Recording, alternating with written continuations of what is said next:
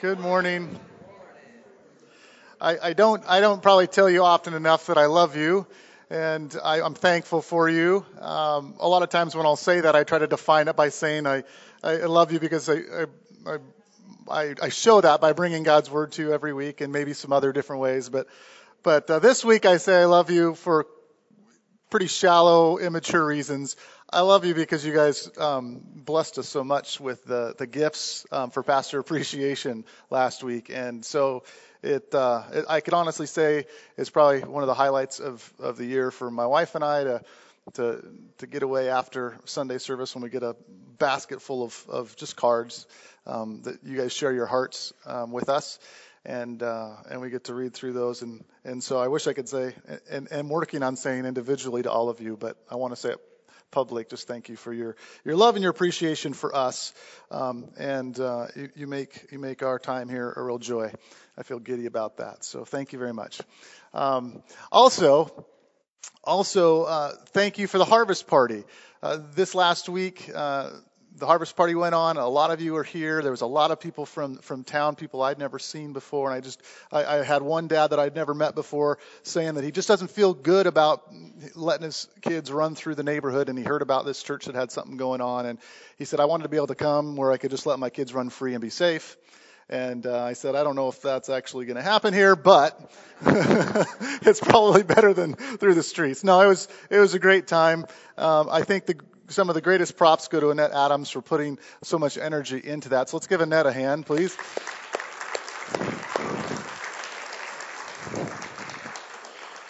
It was awesome, Annette. Thanks for doing that. And then also our bounce house bouncer was Brian Walker. So that I'm sure his head was bouncing all week long because he had to watch kids. So thanks for doing that, Brian.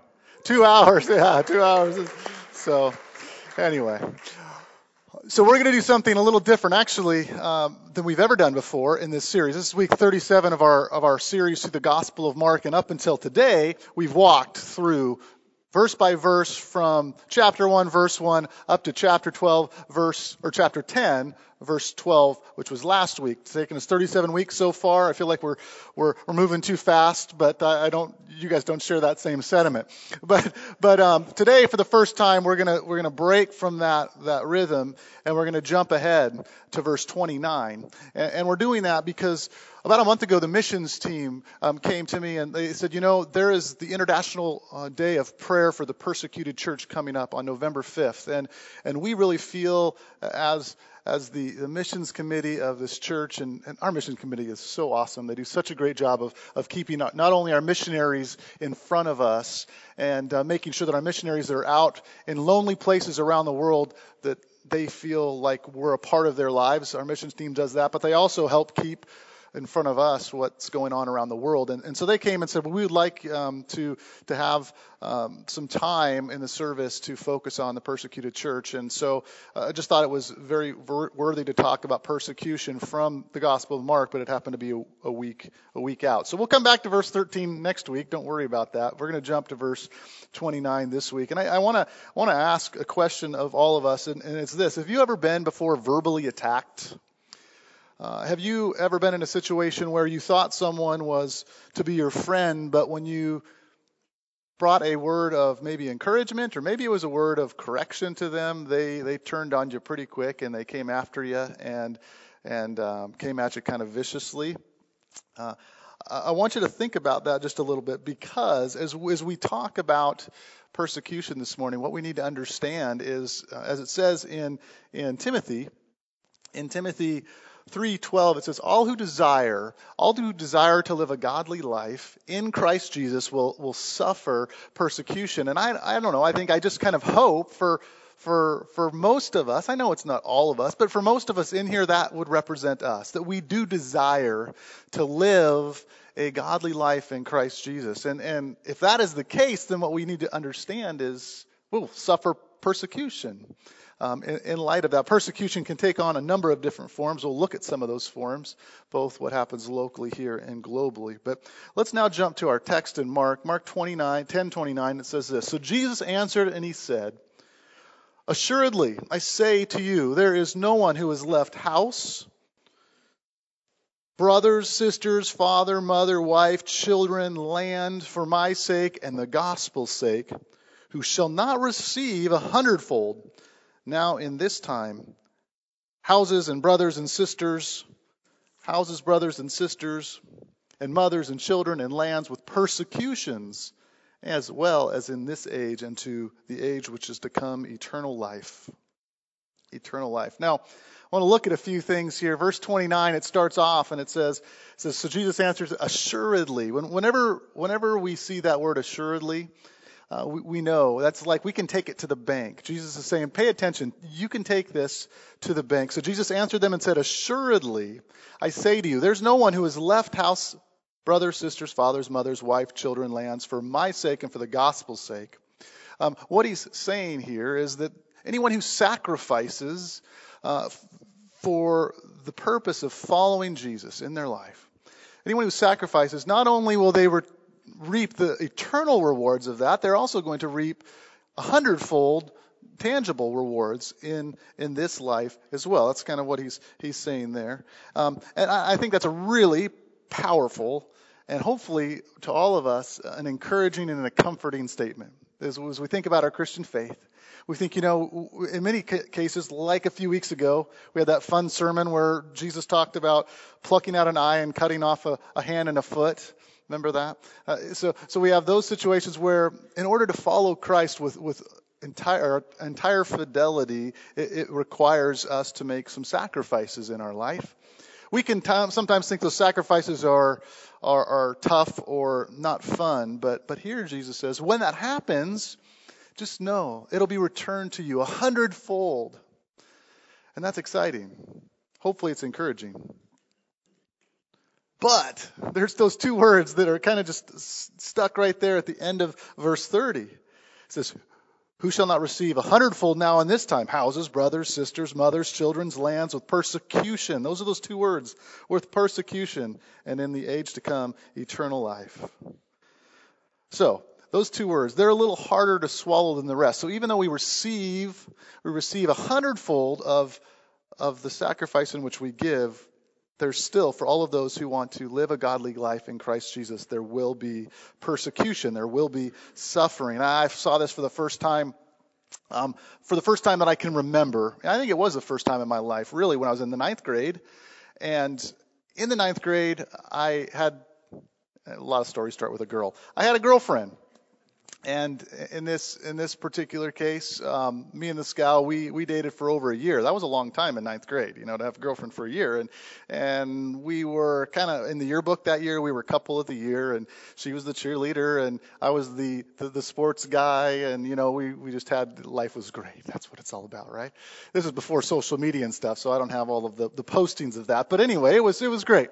And so somewhere towards, the end of that year or so, there was these guys that started kind of showing up at my basketball games. Some guys that I kind of recognized from Sunday mornings at church, but I didn't know them, and they were like upperclassmen. I'm a 9th grader, and these guys are sophomores, juniors, and seniors, and they're showing up, and they're just kind of hanging out. And then they started to kind of show this interest in me a little bit, and asked me to come hang out with them. And I remember going.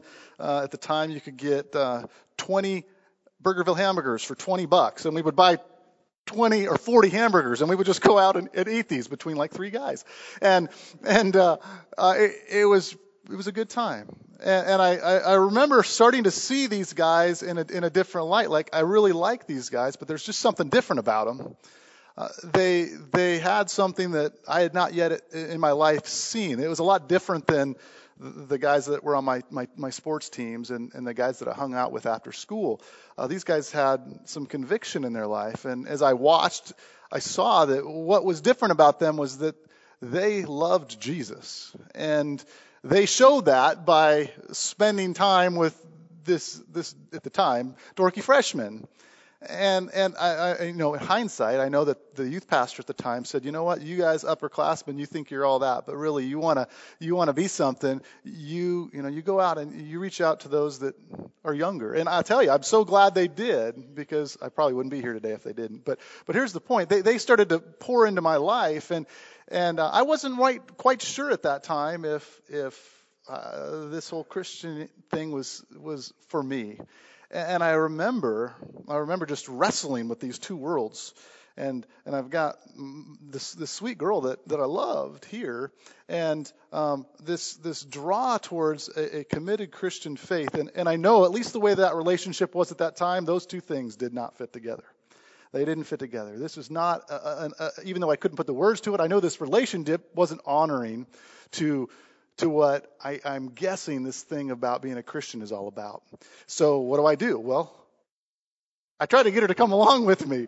I started inviting her and into this stuff, and she, because I'm me, and she of course wanted to be my girlfriend, right? She comes along to youth group and stuff for a short while, and then she realized it's just not for her.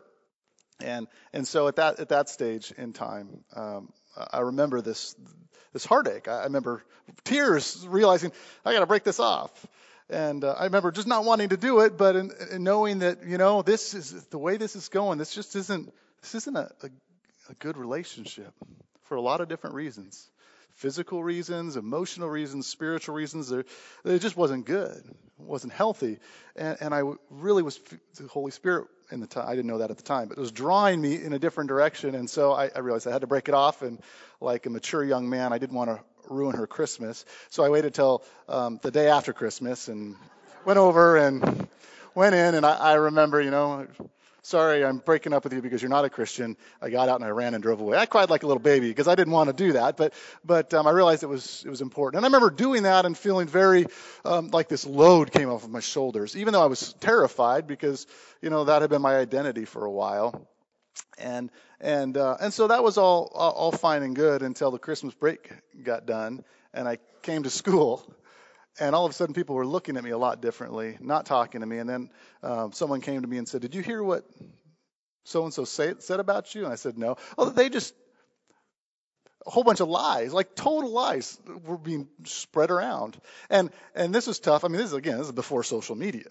So it was one of those situations where you kind of hearing about this stuff, and it was really difficult. And I remember for like 2 years, I was an outcast, and I kind of still was after that point in time. And that was a tough deal. That was a tough deal in my life. It was a time where persecution kind of set in for the first time, and I realized, this is hard stuff. Now I didn't know that this passage was there at the time, and that was the first time I really experienced persecution, and I can say that I'm so thankful for that for a couple key reasons. And one of the reasons why today I can say I was thankful for that then was because when we face persecution, we have to understand that when people start saying things about us or doing things towards us, it's not really because of anything we've done. What's happened is they're responding to the Holy Spirit, bringing what would be called conviction into their own life, and God's using in that case us to do that, and it creates this space. And when that conviction starts to set in, what's awesome about that is that's the precursor to salvation. That's the precursor to coming to know Christ, and a person having the opportunity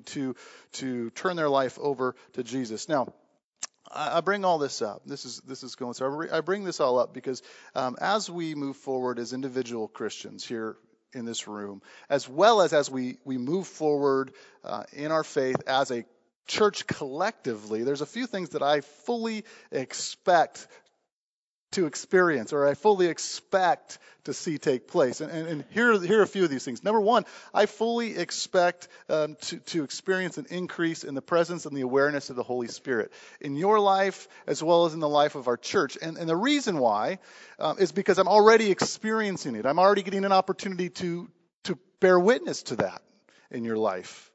I hear about how so many of you are taking the truth of the gospel into your world to reach out to other people that are lost, that are hurting, that are broken.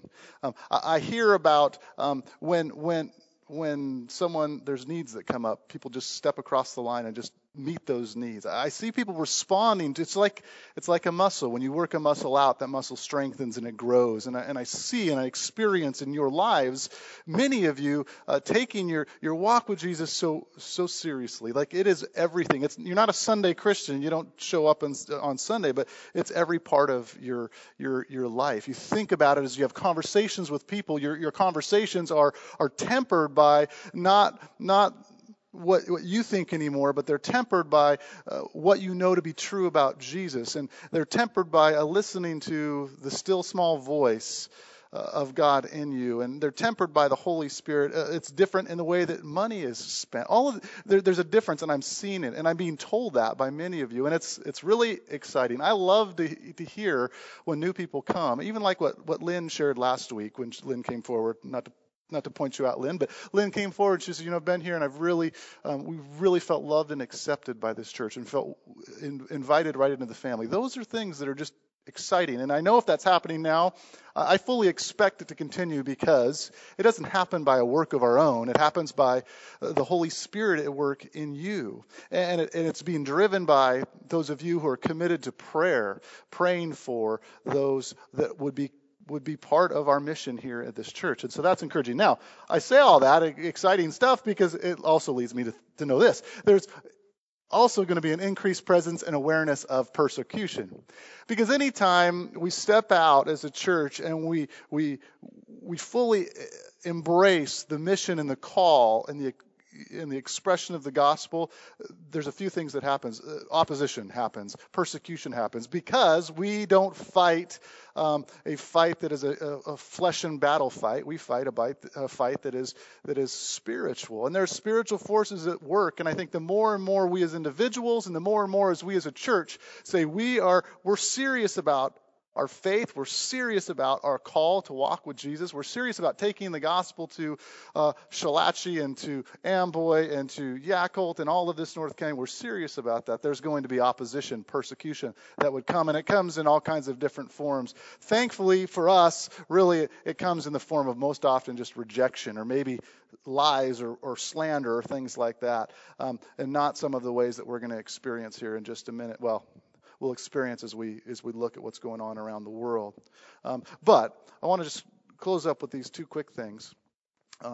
When persecution does come, and I fully expect it to because I fully am experiencing you committed to prayer and you taking the gospel forth. So I expect the presence of persecution to come. And when that comes, it's really important for us to know how to handle persecution. We need to know when it comes, what are the ways to respond to it? Because the enemy, when persecution comes, when pressure comes, would love for us to back up, would love for us to justify or to make excuses or to step back in our faith. But we know, right, the scriptures teach, without faith, it's impossible to please God. So we put ourselves fully and engage ourselves fully in our faith. And so one of the things that we can do in order to better handle and recognize this persecution is we need to count it as a privilege. To count it as a privilege when we're persecuted. Sounds crazy from a mindset that's not seeped in the good news of Jesus, but that's the truth. When persecution comes, when suffering comes, one of the greatest ways that we can respond to that is by counting it as a privilege. You say, well, where does that come from? Well, it comes from a lot of places, but it comes really clearly from what Kyron read for us as he stood up here and brought the word to us. And I want to hit part of this again. It says, "Dear friends, do not be surprised at a fiery ordeal that has come on you to test you as though something strange were happening to you, but rejoice inasmuch as you participate in the sufferings of Christ, so that you may be overjoyed when his glory is revealed. If you are insulted because of the name of Christ, you are blessed. If you are insulted because of the name of Christ, you are blessed. For the Spirit of glory and of God, it rests upon you." How encouraging. It is a privilege to be able to experience a persecution for a cause that's so much more important than what we see on the level of our human eyes. And that's what Peter's talking about here. And the second thing that way we can handle persecution when we recognize that it's coming our way, the second thing is we learn from each other in it. We learn from one another in it. And what does that mean? Well, that leads to the rest of what I'm about to show And this is a picture. We've talked a little bit about kind of locally what persecution might look like, rejection, mean things being said. We know that the culture is trending to becoming more and more and more hostile towards our faith. And if we just use our projections, it's probably going to continue to get worse and worse and worse. And what that means, I don't know. I'm looking forward to count it more and more as a privilege. But we also get to learn from those that have gone before us. And so I want to show a clip that the missions committee thought would be good. Now, I want to say this is kind of a graphic clip. And it was a little bit hard to watch at first, but I realized that this short little clip probably sanitizes the reality of what those who have counted the cost for their faith are experiencing even today.